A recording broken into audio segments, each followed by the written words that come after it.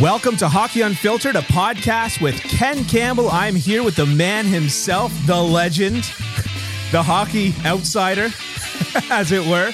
And we're going to be talking about 2021, a great year if you're a fan of, global pandemics. And lots of crazy storylines to get to. So without further ado, little further ado, we'll get to the show.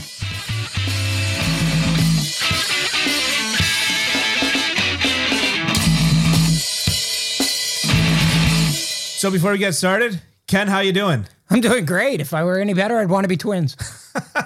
I have a podcast. You have a podcast? I have a podcast. The perfect... That makes me one of, what, 4 billion people? Yeah. You are now part of the majority of the human race in that you have a podcast. And I'm opening my ceremonial Diet Coke.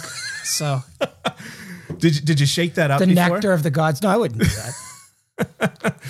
We'll shake them up at the end of the first episode and spray them all over ourselves. We did it! Yeah, much like the Leafs after the 93, the Leafs fans were like, yeah, that was our year. Yeah. We came closer than we did. 2002, I remember I was in the dressing room after the Leafs beat Ottawa to go to the conference final. And Alexander McGillney, it was his first year on the team. Yeah. And he had just won the cup with New Jersey, I think the year before.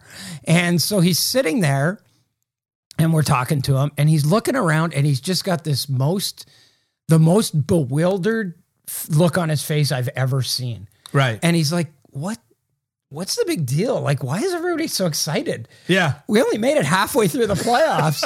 And I was like, you really are new around here, aren't you? And he was like, I don't get it.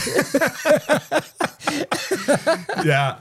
I remember that playoff run well, living in Toronto. We had to watch it all on the bunny ears and the, Yeah. That was, they got knocked out by Philly that year, right? No, they got knocked out by Carolina in the conference final. Oh, that's right. Yeah, 2002 is when Carolina won the cup. Philly was 2004 when Jeremy Roenick scored in overtime. And that's then, right. And then the lockout after that. Yeah. Yeah, that's right. Yeah. That's right. Yeah. Great times. The years that the Leafs almost came close to winning something. Halcyon days, to be sure. The hallowed halls of the early Air Canada Center. Yeah. So why don't we jump into a few of these questions? Right on. You sent me these last night. I love them. Good. The first one I've got is, which goal was more spectacular? Connor McDavid for dummying the 4 New York Rangers, and you called it the Zegras Dishigan. Because, the Michigan. Yeah, the Michigan that you dished so the it. Dishigan. I can't take credit for that. I read that on Twitter somewhere. Oh, okay. Yeah. So I cannot take credit for giving it that name, but I think it's a great name. Yeah. Yeah. So which one do you pick? Oh, for me it's Connor McDavid. Really? Yeah. Just because we get to argue right off the top then here, because I'm going to say Dishigan, but excellent. Well, that makes for good TV, doesn't it? Yeah. If we have to blow off enough steam, we'll just fist fight. You're wrong, and I'll tell you why you're wrong. Okay, tell me why I'm wrong. No, for me it was just it was at that point in the game they were down 5-4 to the New York Rangers. It was the night Kevin Lowe had his sweater retired. And it's a sweater, not a jersey. He had his number retired, and it was in the moment, It was late in the game, and I watched it again last night. So he gets the puck, and Puljujärvi is like on top of Shesterkin at this point, right in his crease. Yeah. So Puljujärvi has to get out, and so McDavid rags the puck and keeps a hold of it until Puljujärvi gets out, and then he just goes nuts, right? Goes through like 4 guys, like they were skating, on his heated driveway. Yeah, you know what I mean? Like he just beats all those guys, and then dekes Shesterkin and goes upstairs. And to me, it was just so in the moment. I mean, the Zegras goal was a pretty big one too. It was nothing, and I think they ended up winning that game 2-1 or something. Yeah. But to me, it just, that embodied sort of what Connor McDavid has, that kind of, to me, it embodied Connor McDavid in 2021. Right. Like if you wanted to make a statement about, what was 2021 with respect to Connor McDavid. Yeah. You just point to that play and it's like, yeah, he did that, and he did that kind of stuff for a year. Right. That's a good point. I kind of took the context out of it in terms of how I graded these goals. And I would say that the reason why Zegras is because, first of all, I'm going to be referencing a defunct theory, which is the bystander effect. Right. And it's considered a defunct theory because there was a lot of circumstances that led to that thing that led to the writing of the bystander effect. But the idea is it defunct because I've never heard of it? You smart guys. If we had to defunct every theory, that you'd never. But the point is that it's like you had 4 guys that almost all expected the next guy to do it. Right. Yeah. Everybody was just kind of reaching. They weren't really, you know what I mean? If somebody turned to the next guy and said, hey, you and me, we're doing this. And you know what I mean? And then of course, as a goaltender, I'll be honest, I've been in that situation where I'm not getting a shot here. And then you get the shot and you go, oh, wow, I got that. That's insane. Yeah. So it's not to take away from Connor McDavid, because I hate it when people do that. I remember when Bobrovsky made that save on Jakob de la Rose and he was just flying across the crease and people were like, well, De La Rose needs to release the puck faster. It's like, are you kidding me, man? This guy flew across the crease 12 feet in 1/1000th of a second, a hummingbird's wing flap. And you're like, Jakob de la Rose should have shot the puck faster. So I am doing the thing that bothers me. But in terms of the Zegras, it's actually the Sonny Milano goal, right? Right. But it was just like, first of all, you've got 2 teammates that just synced up in such a perfect, beautiful fashion, like synchronized swimming. Yeah. If I cared at all about synchronized swimming. Okay. And the fact that, I don't know what a defender, like obviously in hindsight, I could tell you what a defender should do. But if I were a defender on the ice there. Ask John Tortorella what a defender should do. He should wipe him out.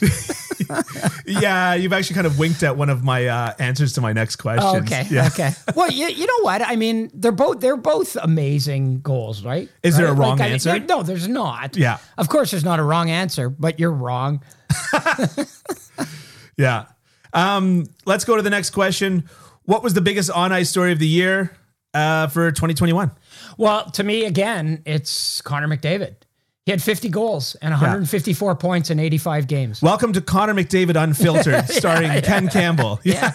No, to me, I mean, and the reason why I say that is that 2021 was the on-ice story for me in 2021, is that I believe, and I firmly believe this, and this is why I think it's such a shame that the NHLers aren't going to the Olympics. Yeah. I get why. I get why. I understand. That was in an article recently. In 2018, I thought it was stupid that they didn't go to the Olympics. In 2022, I get it. Okay. Yeah. So, that's part of the reason why I think it's such a tragedy. Not a tragedy. It's very, very unfortunate that NHLers aren't going to the Olympics, because I think in the calendar year of 2021, we may have seen one of the best players in the history of the game at the apex of his powers. Right. Like, I think this is the best. Yeah. Like, that's the best. Yeah. It's not getting any better from here. Yeah. Because he's 24 now. Pocket protector, geeky numbers guys will tell us that a player peaks at 25, right? Basically. Yeah, pretty much these days. Yeah. Yeah. So like we've seen the best of Connor McDavid. This 2021 may be the best unless your name is Mark Giordano, at which point you peak at 38, right, or Mike Smith, where you peak at 28 and then 38, and maybe 48. Yeah. Okay. Yeah. But to me, it was just the best of one of the best players that we'll ever see, one of the most dynamic players we'll ever see, one of the most talented players we'll ever see. 2021 was his year. Yeah. I mean, how do you disagree with something like that? But I will. Mm-hmm. I would say that the on-ice story for 2021, obviously, like, I think it's got to be like Montreal's run to the Cup final. And a big reason why is not just because they made a run to the Cup final, but because of the train wreck that happened afterwards too. Well, you know what? I thought about saying that, but I thought I'm going to take the positive because obviously I cover Montreal outside of this podcast. And so I've written and spoken more than enough about the train wreck that is the 2021-22 Montreal season. Right. That's kind of out of my system. But I started trying to put myself into this actual calendar year. And I started thinking about the fact that, like, remember when Thornton and Marlowe and that San Jose team went to the Cup final, and it was just like all of hockey was rooting for them. They were, yeah. Because and they were against Pittsburgh, right? They played against Pittsburgh. Yeah. And like Price and Weber kind of have that mysticism about that of some of the best players to never win a cup. Yeah. And so Weber, like when they beat the Golden Knights, that was the furthest he's ever gone in a playoff series. And you're like, that's a shame. Yeah. Right. Yeah. And so it wasn't just that it was a good underdog story. And it wasn't just that, I recorded, I don't know if you heard it. I recorded I ain't going to work on Megan's farm no more because I ain't going to listen to those experts no more. Okay. Just for fun. Okay. But like, it wasn't just that it was the underdog story. And it wasn't just that it was, the team that I follow and cheer for and all the rest of it. But it was the fact that, like, you finally saw Price and Weber just say, that's it. I'm doing this. Yeah. Right. Yeah. And all due respect to the rest of the team. And of course, Philippe Deneau and, these guys, but you saw Price and Weber just turn around and say, hey, you know what? We can still be the best at our positions. And that was shocking as a guy who watched Weber play in the regular season and Price himself. And Price too. Yeah, exactly. See, to me, I'm with you on that story. I mean, it was a huge story, but to me, what makes the story so compelling and so incredible is I think the postscript to it. Right. And that is that they sucked. They from that point on, from the end of game 4 until now, it's just been one terrible thing after another that they've either done or had done to them. Yeah. That's just like, and now they're a lottery team. Yeah. I mean, it's just amazing. Yeah. To me, that's what makes the story compelling. Yeah. Like, cause a lot of teams do that, right? Right. A lot of teams go to the final and they overachieve, and we all knew they weren't going to win. Yeah. I mean, I knew they weren't going to beat Tampa in the final. I knew it. Yeah. And I knew it in the fiber of my being. Like, you know what I mean? Yeah. Like, but a lot of teams do that, but they don't, and then they come back and they're obviously not as good as they were for, 2 months. Yeah. The previous season. But wow, this fall from grace has just been stunning. Shocking. It's been stunning. Yeah. And the thing that people forget about this fall from grace is that Jake Allen is playing as well statistically and by my personal opinion on eye test as Carey Price played in the last season. So you're getting the same goaltending. Yeah. Yeah. You know what I mean? Like, Price isn't the solution here. It's like, it's so beyond that. And it's so systemic is the issue, because Weber wasn't very good. You could argue during the regular season, you could argue that he was an active detriment to his team during the regular season. Mm-hmm. Yep. So, it's all good, fine and good to say that those guys, you take them out of the lineup and that hurts. And maybe the leadership, it hurts a lot, but I mean, it is stunning. I didn't see it coming. Well, I knew that they weren't going to be Stanley Cup good, but I didn't see this coming. Well, I mean, the Canadians were going to have to move on from Shea Weber anyway. Right? Like, I mean, hey, he's under contract until he's 40. Yeah, no, they don't have to move on until not move on from him, but somebody was going to have to pick up the mantle there, Yeah.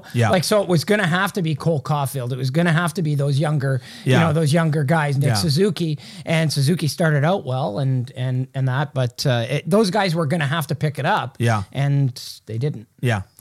What do you think was the biggest off-ice story of the year? No question to me. No question at all. It's the Kyle Beach situation.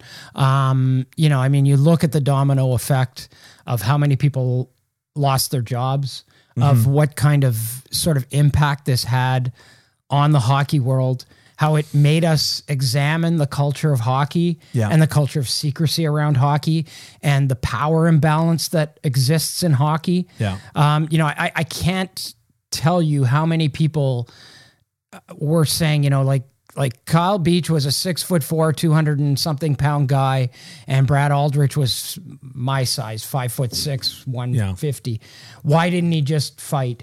Well, because there's a power imbalance. It's a power imbalance. Yeah. And you know, I mean, so I think that in hockey was a real teachable moment. Right. You know what I mean? Yeah, a real teachable moment. Yeah. We learned that it doesn't matter how big and how strong and how good you are and how high you get picked in the draft. Yeah. You know, if something like this happens, it can ruin a person. Yeah. And it's happened before, and it almost went under the radar this time, you know, until Kyle Beach spoke up. Yeah. And I think that was a huge watershed moment for the NHL, and it's going to have ripple effects for years and years to come. I think, you know, I was reading your article on your Hockey Unfiltered Substack about Kyle Beach, and you know, you're writing a lot about him as the player and as the person he was, and what really occurred to me, and if I can be blunt, this is unfiltered, right? Yep. If you've got a guy, and who's a sicko, right? Like Aldrich was. And obviously this is a power play dynamic sicko thing. Kyle Beach was kind of like the obvious candidate in the sense that, like, what people are now starting to understand, like you alluded to, people are now seeming to understand about sexual assault is that it's not the gratification, it's the power. Right. And so for him, you know, he's not, you know, pardon the old cliche, but it's like, you know, punching out the biggest guy in the prison yard, right? He's going for Kyle Beach because of that exact thing. And so people that think that they're exempt, or people like Kyle Beach should be exempt from situations like this, don't understand the fact that those are the people that are actually being sought out. Right.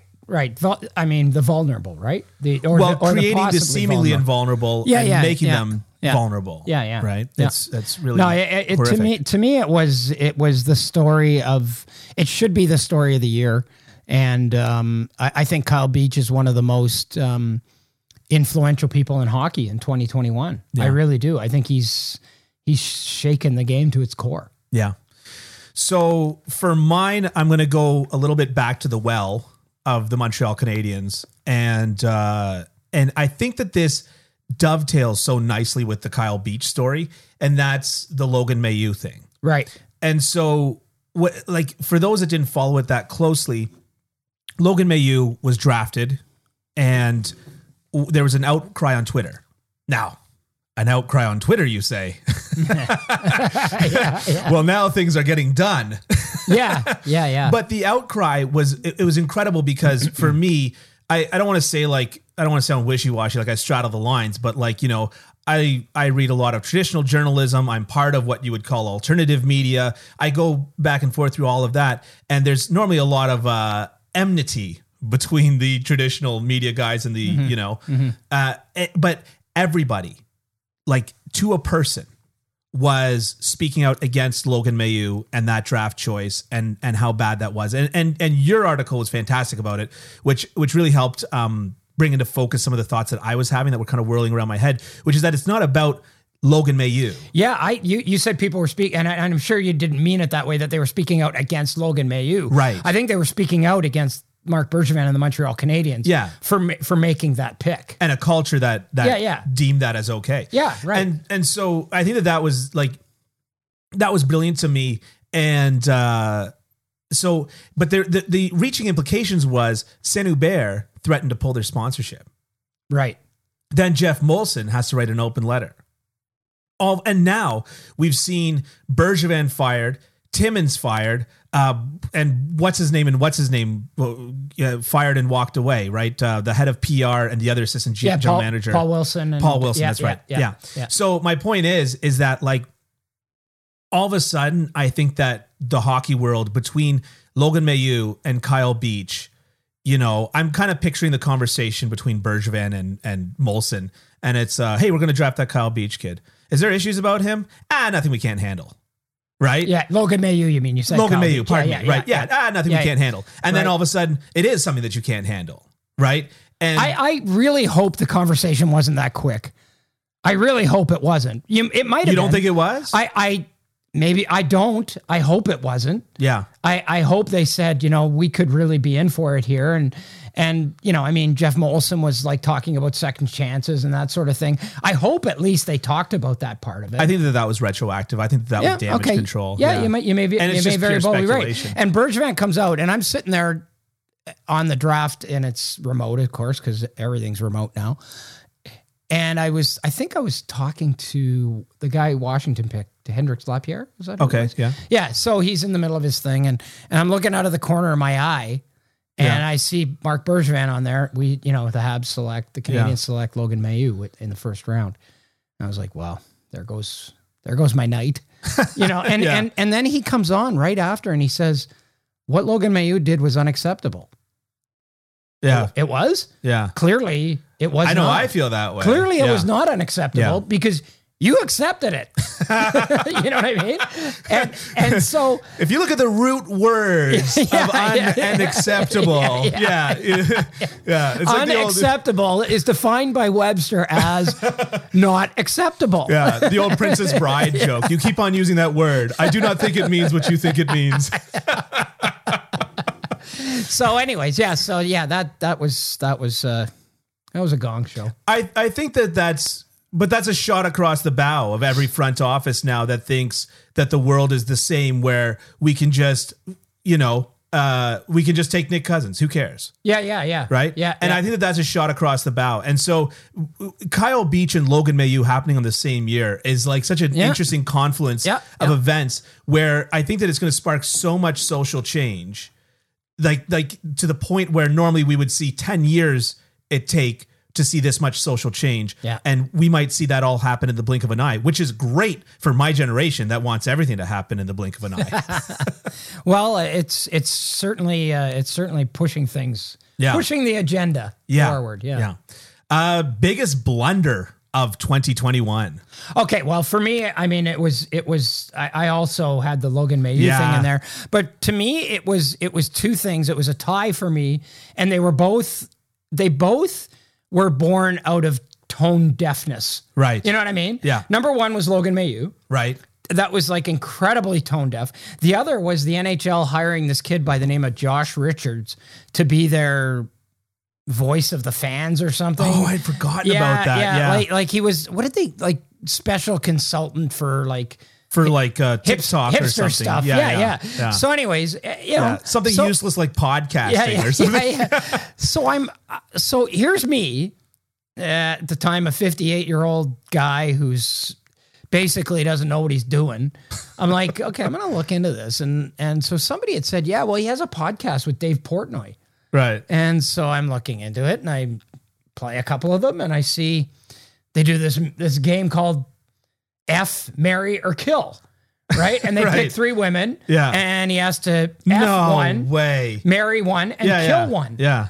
And so, like, I guess this is all the rage with kids, because I actually hadn't even heard of that game before that. Yeah. And then I talked to my kids about it. Yeah. My kids are 25 and 21. Yeah. And they were like, oh, yeah, people do that play that game all the time. I didn't know. Yeah. But to me, like, is that the look you want? Like, it's especially unreal. when you come out and you're like, hockey's for everyone. 2 days before they had announced a $5 million initiative to, be inclusive and all this other stuff. And then they hire this guy, and it's like, words, not words and deeds, right? Yeah, exactly. Deeds mean more than words. Yeah. And to me, it just seemed completely tone deaf. Either that, or they just didn't do their due diligence on the guy. Yeah. And my point was, if that's the case, again, going back, I'm the 58-year-old guy who's scared of all this stuff. Yeah. Like, I don't even know what I'm doing when I'm doing this. And I found it. Yeah. How difficult could it have been? They needed to hire a consultant to hire their consultant is what they needed to do. Yeah. Yeah. I mean, I definitely, I've heard of it before. I've heard of the game before. I've thought it quite odd that it's considered a game to discuss who you would murder. Yeah, and apparently women. And apparently, it was big with Ted Bundy, right? Yeah, and I've also been told it's apparently women play it too. So it's not just a misogynist thing. Yeah. It's like women play it and they pick three men. So but Anyways. Not an ideal look. Not an ideal look for the NHL. No. Yeah. Like, I mean, first red flag is he's with the guys who do Barstool. Yeah. I mean, I think you want to, if you're trying to portray the notion that you're inclusive and that you're, hockey's for everyone. Yeah. You may want to distance yourself from someone like that. Hockey's for everyone. We want to make sure that the white supremacists feel at home here. We want to make sure that the misogynists, we got to cover all of the bases here. Yeah. Yep. I love how it's like our first podcast episode and we're like, hey, let's just fire a shot across the bow of like the #1 rated podcast, Barstool, Spittin' Chicklets. Let's just, let's just throw it out there. We'll tell them how it's done. Okay. For me, the biggest blunder, and now it seems like nothing. I wish I went first because now mine just seems like stupid. But I was going to say Jack Eichel and the handling of Jack Eichel. Okay. And the reason why is because I'm picturing the sales call. Okay. So here I am. Okay. I'm, what's his name? The GM of Buffalo. Kevin Adams. Kevin Adams. That's right. I almost said Jack Adams and I knew that was wrong. So I'm Kevin Adams and I say, Jack, you're not getting that surgery because I think it's dangerous and I don't think that it's going to be good for you. Right. And Jack's pissed, but whatever. I'm Kevin Adams. Right. And then he picks up the phone and he says, hey, you want Jack Eichel? Oh, he's so good. And he's so close. And all he's got to do is get this surgery that we don't want him to get. And then he's going to be that #2 draft pick right behind Connor McDavid, second best player in the NHL that he was always supposed to be.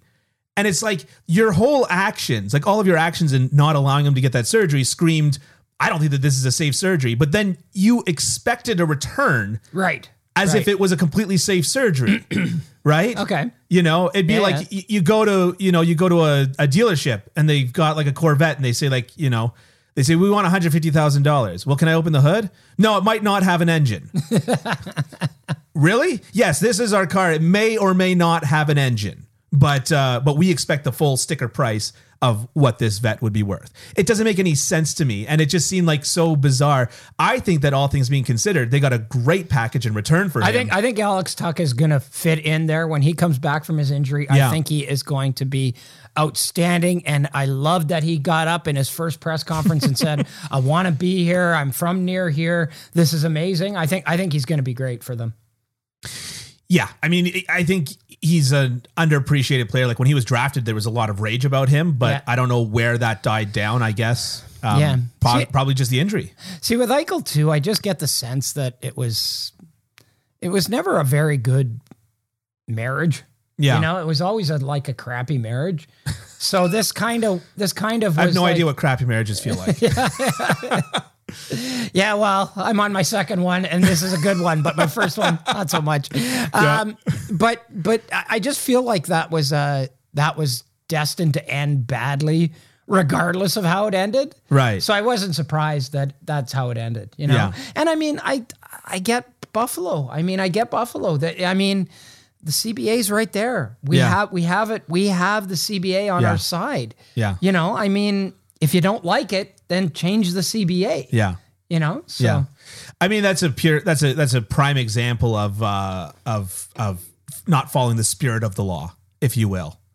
I don't think that particular part of the CBA was designed for major surgery. I think that it was probably put in to say that if some player came in and said, hey, I know I've got a broken leg, but I was thinking about just like rubbing some hemp oil on it and see how it, like, I think that was put in to protect teams from pseudoscience. Right. Yeah. But obviously this is not that. Yeah, no, it's not. But if anybody thinks that, as misguided as they might have thought the Buffalo Sabres were, right? If anybody thinks that they did not, that the Buffalo Sabres at their core did not have Jack Eichel's best interests in mind, they're wrong.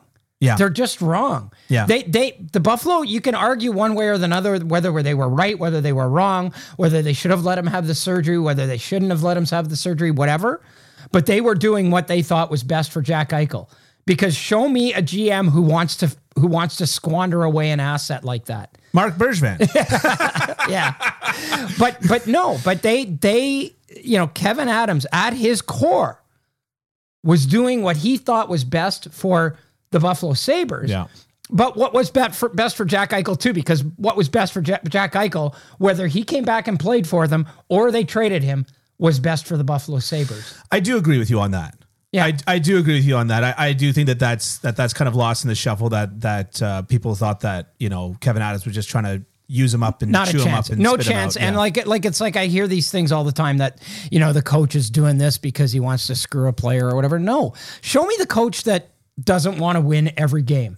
You know what I mean? Yeah. And you don't just take these guys and play with their lives just to get your jollies, you're squandering assets when you do that. Yeah. You have an asset. You want to extract the most out of it. Yeah. So, yeah, I agree with you. So you sent me this question and I do have a confession to make. You said, which one was it? You said, what's the 2021 equivalent of, what's the 2021 equivalent of the Squid Games for the NHL? Yeah. I thought I'd put a little bit of, the kids with their pop culture stuff. Yeah. You know what I mean? I've not watched the Squid Games, and I didn't watch it either. But it was apparently it was like all the rage, right? It was all the rage. I didn't watch Tiger King either. Neither did I. I watched about a half an hour of the first one, and I was like, "This isn't compelling at all." Yeah, to me, stuff like that, like Survivor. Right. I've never watched Survivor. No, neither have I. I don't find schmoes compelling. I don't want to escape. I don't want to escape and watch a bunch of schmoes like me. I have to live in the skin of a schmo every day for my entire life. I don't need to see more schmoes. That's right. Yeah. So anyways, so maybe it wasn't a must watch because neither of us watched it. But apparently it was the big deal, right? Yeah. So anyways, that was the parallel I was making. Yeah. What's the NHL version of the Squid Games? Yeah. Squid Game. What was the must watch? Oh, it's not plural. It's not Squid Game. Yeah. There's only one game, multiple squids. Something like that. Yeah, Squid's Game. No? Squid pluralized there are is still squid. Screaming at us right now. There are just people screaming Squid pluralized is still squid, I think. Yeah. Anyways, so what was the NHL equivalent of what's the must watch? Yeah. What's it called? Succession. Right. Okay. Yeah. Let's go with that. Yeah. What was the NHL equivalent of Succession? Right. I'm watching. For me, it would be what's the NHL equivalent of The Morning Show or Ted Lasso. That's it. That's a good show. I missed out. Yeah. It shouldn't have been Squid Game. It should have been Ted Lasso. What's the NHL equivalent of Ted Lasso that you just could not miss? So let's hear it. What's the NHL equivalent of Ted Lasso? For me, it was Cale Makar. Yeah. I have to watch Colorado play because I have to watch him play. Yeah. That's saying something that on the Colorado Avalanche, the person that you have to watch play, that you have to circle, is Cale Makar. I love watching him play. Yeah. I his game just seems to be progressing, more and more and more. And he's on a 44 goal pace right now. Yeah. 45 goal pace. The way he walks the line, the way he shoots the puck, just, sort of the headiness to his game. It's just, to me, it's Scott Niedermayer. It's a shame that he's a small and he's just never going to be any good. Right. To me, he's a Scott Niedermayer who produces more offense than Scott Niedermayer. Yeah. I just love watching him play. And I really like watching the Winnipeg Jets play too. But as far as the one guy, if there's 6 games on and Colorado's playing, I'm focusing on the Colorado game because I just want to see what Cale Makar is going to do. Interesting. So if I have an answer to this, I do have an answer to this question, but if we're going to go by the original question, what's the NHL Squid Games, as in something that I should watch, but I've never watched. Okay. I keep on wanting to get more into the New York Rangers. Right. Because they're just so compelling to me, but I've not been watching their games live. Right. But I'll just go with the most basic answer, the most obvious answer. It's just Connor McDavid. Yeah. Right. Yeah. I just, I kept on trying to big brain it and come up with some really interesting, explanation for something. And it's just how about the guy who's the best guy in the world at the best we've ever seen him play? And if he doesn't score for 2 games and the world is the sky is falling down. We have not seen a guy like this and trailing not far behind him, and this is the honest truth, although it's not being... Sorry? Is his teammate. No, I was going to say is Austin Matthews. Yeah. He's one of these guys where he doesn't seem to be appropriately rated. Okay. In the sense where a lot of people seem to think that everyone thinks he's the best. And he's obviously not the best, but I think that there's a real argument for him being the second best player in the NHL. Okay, we have to untangle. Like, I feel like I just got thrown a bunch of like iPod earbud cords, and I have to untangle all of that. Yeah. So for the kids listening, earbuds used to have cords like this, right? And you'd have to, tangle them. Okay, so people think he's the best, but because they think he's the best, they don't think he's the best. No, I don't think that anyone thinks. Best? I don't think that anyone thinks he's the best. I don't think that anyone thinks he's the best. Right. But I think that people think that other people think he's the best. Okay. And so they go, and so what they do is they wind up underrating. I'm learning a lot about you. One of them is that I'm starting to have regrets. I don't blame you. I don't at all blame you. The mental gymnastics aside, the verbal contortionism aside, my point is to say is that I think that he gets underrated because he's perceived as overrated.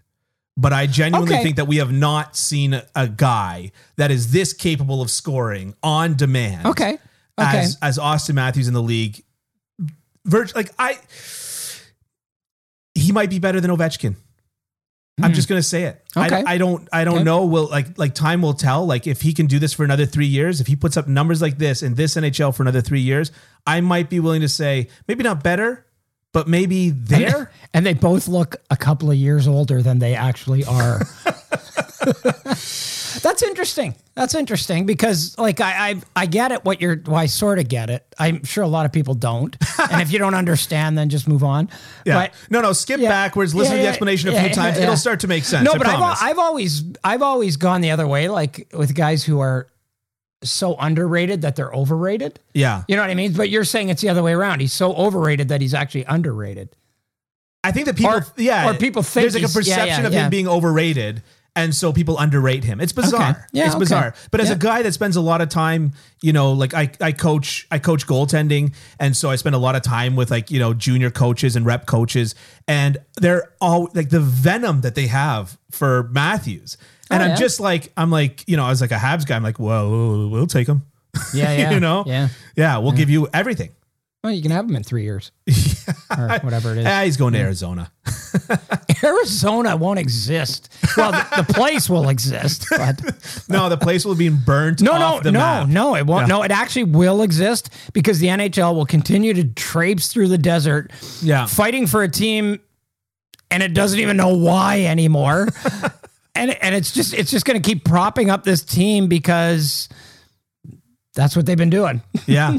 Yeah. Well, if it doesn't work the first time, it should work any subsequent times, It's it's gotten to the point where for me, like, I don't even know if Arizona would be a good hockey market anymore. Like, I don't even know. Yeah. Because the team's been so bad and so dysfunctional for so long that if you put that team in the Scotiabank Center, they'd struggle. You should switch them with like Colorado or something like that, just as like a proof of concept to see if Colorado give this market a good team for 3 years, and if nobody comes out, then we'll see. Then we'll see. Yeah, but I don't even know anymore. Yeah. Anyways, I digress. That's a good point. Yeah. Biggest WTF moment of the year. Okay, for me it was during Gary Bettman's, and I got into it with him. Over Did you? Yeah. That's hilarious. With my question. I got into it with him over it. Somebody dared question the king? Yes. Yeah, I do it all the time. For me, it was Gary Bettman's he always does the State of the Union before the final, right? Yeah. And so he comes out before the final and he says that NHL officials are the best in the world at officiating hockey, and they're the best in all of sports. Like, of course. Read the room. Like, seriously, this came like a month and a half after you basically had to prematurely end Tim Peel's career because he got caught in a hot mic managing a game, you know? Yeah. And I mean, I just watched the playoffs, and I watched infraction after infraction after infraction get ignored. And like, to me, like, it's like when he came out speaking of Arizona, when he comes out, 2 weeks ago and says there's no problem in the desert. There are no issues in Arizona. Yeah. Shut up. Okay, if you want to say, if you want to fight for Arizona, and you want to fight for that market, that's one thing. We're going to work through it. That's one thing. We believe in the market. But to sit there and say that a team that's had to renounce a draft pick, got caught in a recruiting scandal, is a drain on revenues, doesn't have a place to play next year, is getting kicked out of its arena, and is behind on its payments. Yeah. To say there are no issues. Yeah. Come on.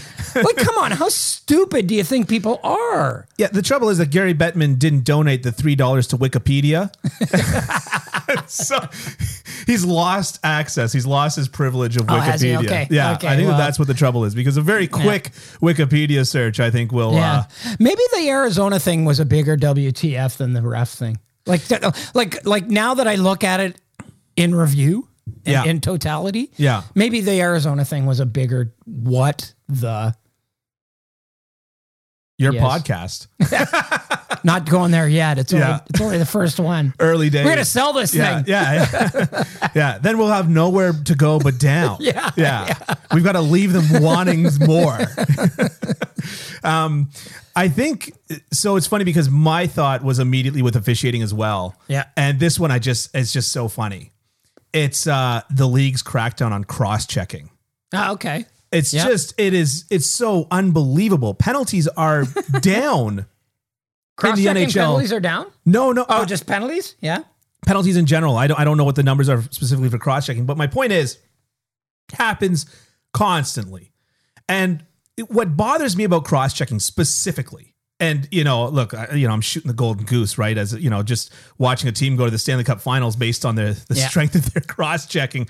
But my point is that, like, what bothers me specifically is that they're like, we don't want to call that really dangerous little cross-check where you put somebody into the boards, they go into the boards head first, and they eat the dasher. The one in front of the net, too, they really didn't want that one. I don't even mind the one in front of the net that much. See, what they were saying was because, like, a guy gets cross-checked, and I just saw it the other night again, especially on the power play. A guy gets cross-checked, guy takes a shot from the point. Ooh, almost. Look at this, eh? Look how good this is. Dylan's like you're like a handyman, a carpenter type. And look at what he did here. So nice. Anyways, what they were worried about was the cross-check, and then the shot comes in, and the guy takes it in the face. Right. They were really worried about that. Yeah, that makes sense. That seems less likely than getting cross-checked, when you're standing a foot away from the boards and you get your face into the boards. Yeah.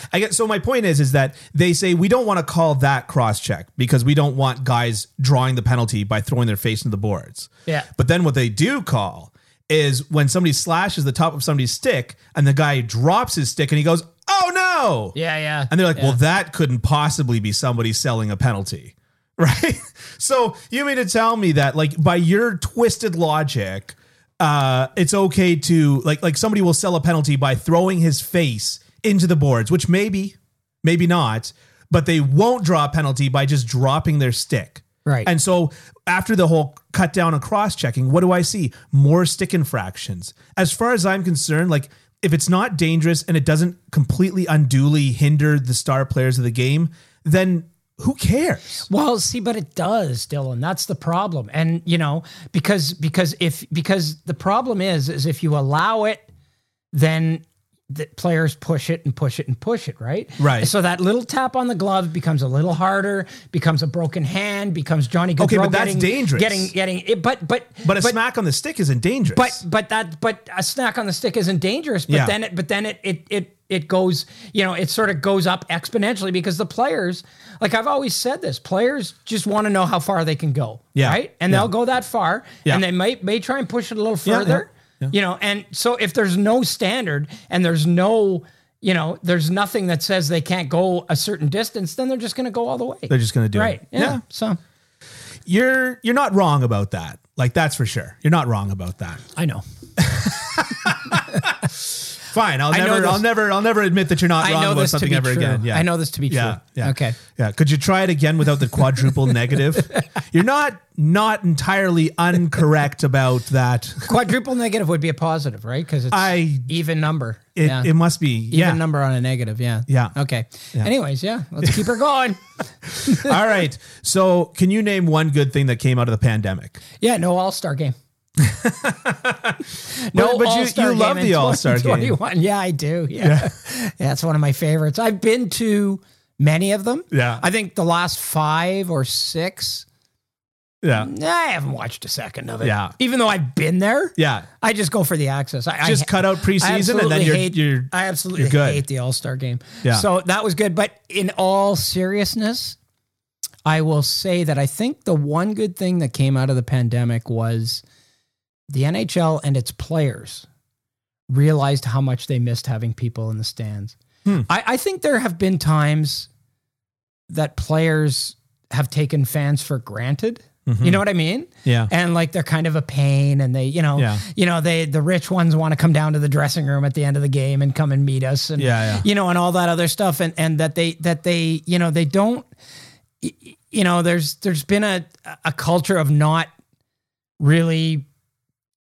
Not caring about the fans, but not thinking of the fans. You know what I mean? Like with things like injury disclosure, that kind of stuff. Yeah. And I think the NHL's really been in tune with the fact that when there's no people in the building and there aren't all those people there, it really takes away from the experience. Mm-hmm. And I think there's been a sense of gratitude for that. Yeah. From the league and from the players. Yeah. So, I mean, if that's one thing that maybe you can say has been a good thing that's come out of the pandemic, maybe that's it. You made me think of something funny about that specifically, which was, the lack of fans followed by, the individual provinces and states and how they opened up meant that for once the Florida Panthers had more fans than the... they were leading the league in attendance for a while. Yeah. The one that I'd say, and it kind of turned into a negative, but it was cool at the time, was the North Division. I was very much excited for the North Division. Yeah.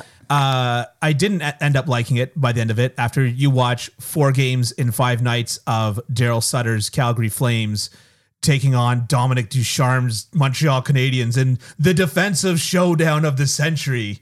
You kind of go, you know what? Maybe I'm not great with this North Division, but it was interesting. I did enjoy aspects of it, and I feel like it's out of my system. Good.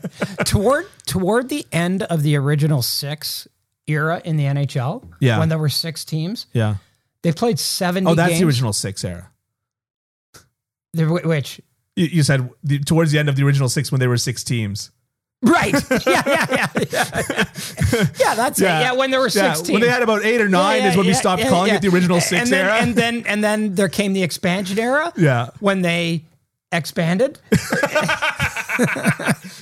No, so that's when the number went towards the end of the 60 the 66-67 season. Sure. When they had 6 teams called the original 6 era. They had 70 games. 70 games in a season. Right. So you had 5 opponents. Yeah. Over 70 games. And you wonder why it was more violent. That's 14 times a year they played the same team. Yeah. 14 times. Yeah. So we kind of got a bit of that last year. Like you got, because they, what was it, 10? Yeah. 10 and they played each other 10 times or something like that. Yeah. But like, can you imagine? Yeah. Oh yeah. Wow. Chicago again. Great. Yeah. But they never had Daryl Sutter coaching. Right. So that's, I think, the big difference. Yeah. Right. Okay. Yeah. All right. Final question. From a hockey standpoint, what are you hoping for more than anything else in 2022? Some normalcy. Like from a hockey standpoint, Ken. No, and that's what I mean. Some normalcy, like an 82 game season, a full playoff. Maybe not having guys in COVID protocol all the time. Yeah. I get why they're there. I understand. We don't live in a vacuum. Yeah. Just because you're a bunch of, very fit, healthy people who probably would never get, the negative effects of COVID affecting you Right. doesn't mean you live in a vacuum and that you don't end up seeing your family and your parents and your grandparents Exactly. and being in the community. So I get that. So I guess what I'm hoping for is an end to, to all of this madness and maybe some normalcy back so that we have a season that ends in probably July and then we start up again in September with training camp and we move on. That's kind of my hope. Yeah. World Health Organization is suggesting that by the end of 2022, the pandemic should be over. Right. That End of 2022. Yeah. Wow. So we're still like 14 Well, they months, said by 13 the months. end of, so I think that 13 this is months, not exactly a hard stop date. Yay. Yeah. So, but my point is to say is that, baby, right? Yeah. Because I imagine it won't just stop. It'll Yeah. dwindle, right? Right. Yeah. Okay, that's it. Everybody's done with their COVID cases. Yeah, get out of the ICU there. Get off that ventilator. What are you doing? Didn't you hear? The pandemic's over. I'd say that for me, just increased accountability. I think that, like we talked about it with Logan Mailloux, we talked about with Kyle Beach. Yep. I really think that front offices are going to be startled straight. I think that we're seeing this in almost all areas of industry. With when Volkswagen got caught, cheating with their emissions test, the emissions test scandal, and stuff like that. I think that we're seeing. We're seeing businesses start to realize that a higher level of accountability actually breeds better relationships with the people that are propping them up. Yeah. And we have yet to see that with Amazon, but with other businesses, right? Yeah. I think are seeing that. And so I think that in hockey, I just hope to continue to see that. And as hard as it is and as upsetting as it is to read stories like this, I'm trying to frame it in my mind that if I read more stories like the Kyle Beach story, I'm going to take that as a positive, that the change is in motion, that even just the fact of those stories happening and being out there is part of that positive change. The time of reckoning. Yeah. Yeah. Exactly. Yeah, I get it. Yeah. Yep. Do you want one fun one that we didn't talk about before? Sure. In order to end this off on a lighter note than me talking about horrific scandals? Yep. I'm down for that, as the kids would say. I'm smashing that. Yeah. Okay. Okay, great. I don't know if I want to do this anymore. All right. Best theme song for a TV show. And it has to, oh yeah. What are you doing? Like, how am I supposed to come up with that? Okay, for a TV show. Yeah, right? for a TV show. And it has to be both a good song that you'd listen to and and go really well with the show. Okay. Wow. Happy Days. That was great. Yeah, I thought you were going to say hee-haw. Because it's just hee-hee-hee-ha-ha. No way. Best theme song? Nah, no question. Spider-Man does whatever a spider can. Yeah. Yeah, that's it for me. Yeah. It's not like MASH, like the weirdly somber version of whatever. Yeah, and, no. You know? No, I'm gonna stay with the one I got. Yeah. I'm gonna go with a newer show, The Mandalorian. It's great. It's got this Never watched it. Lone Ranger type feel for it. And I love Star Wars and I love Westerns. Yeah. So you've got Hawaii Star Wars 502. Yeah, there's some good ones. Yeah. Yeah. Big time. Okay. Ken, this was fun. How do you feel? Oh, I feel even better than when I walked in. That's good, because when you walked in, you were complaining about all kinds of different things. I have a podcast. You have a podcast. It's amazing. So for those listening, those that stuck with us, thank you so much for sticking around. I just want to say, I've got this Substack thing going. Oh, yes. Hockey Unfiltered with Ken Campbell. You can Google that, or you can go to kencampbell.substack.com. We should probably mention that a few more times. Oh, yeah. In upcoming podcasts and not just wait till the end. Well, presumably we'll be better at this as we do it more often. I'm not not terribly confident of that, but whatever. Yeah. Okay. Fair enough. If history has taught us anything, it's that we don't improve no matter what. Right. Yes. Yeah. Just no ask matter my the wife. circumstances. Just ask my wife. No, what I was going to say is for those that stuck with us, we appreciate it. And this will become a weekly show starting in the new year. Yep. We're going to have guests. Follow us on Twitter. at Ken Campbell 27. Something like that. Yeah. Is it K Campbell or Ken Campbell? Oh boy. Check it. I better check it. This is embarrassing. Well, it's not that embarrassing. It's a little embarrassing. Okay. Ken _ Campbell 27. There Both we wrong. both had it wrong. Yeah. Not, between the two of us. Yes. Yes. Join the Ken Campbell Hockey Unfiltered podcast where 2 heads are equal to 1. We take turns sharing the brain. We'll see whose turn it is next week. Thanks for sticking around. Just more of this. We're going to be covering more breaking news stuff in upcoming episodes. This was just sort of a year in review to get us started. And take care. Have a great new year. A great 2022. Yeah. All the best. Great 2022.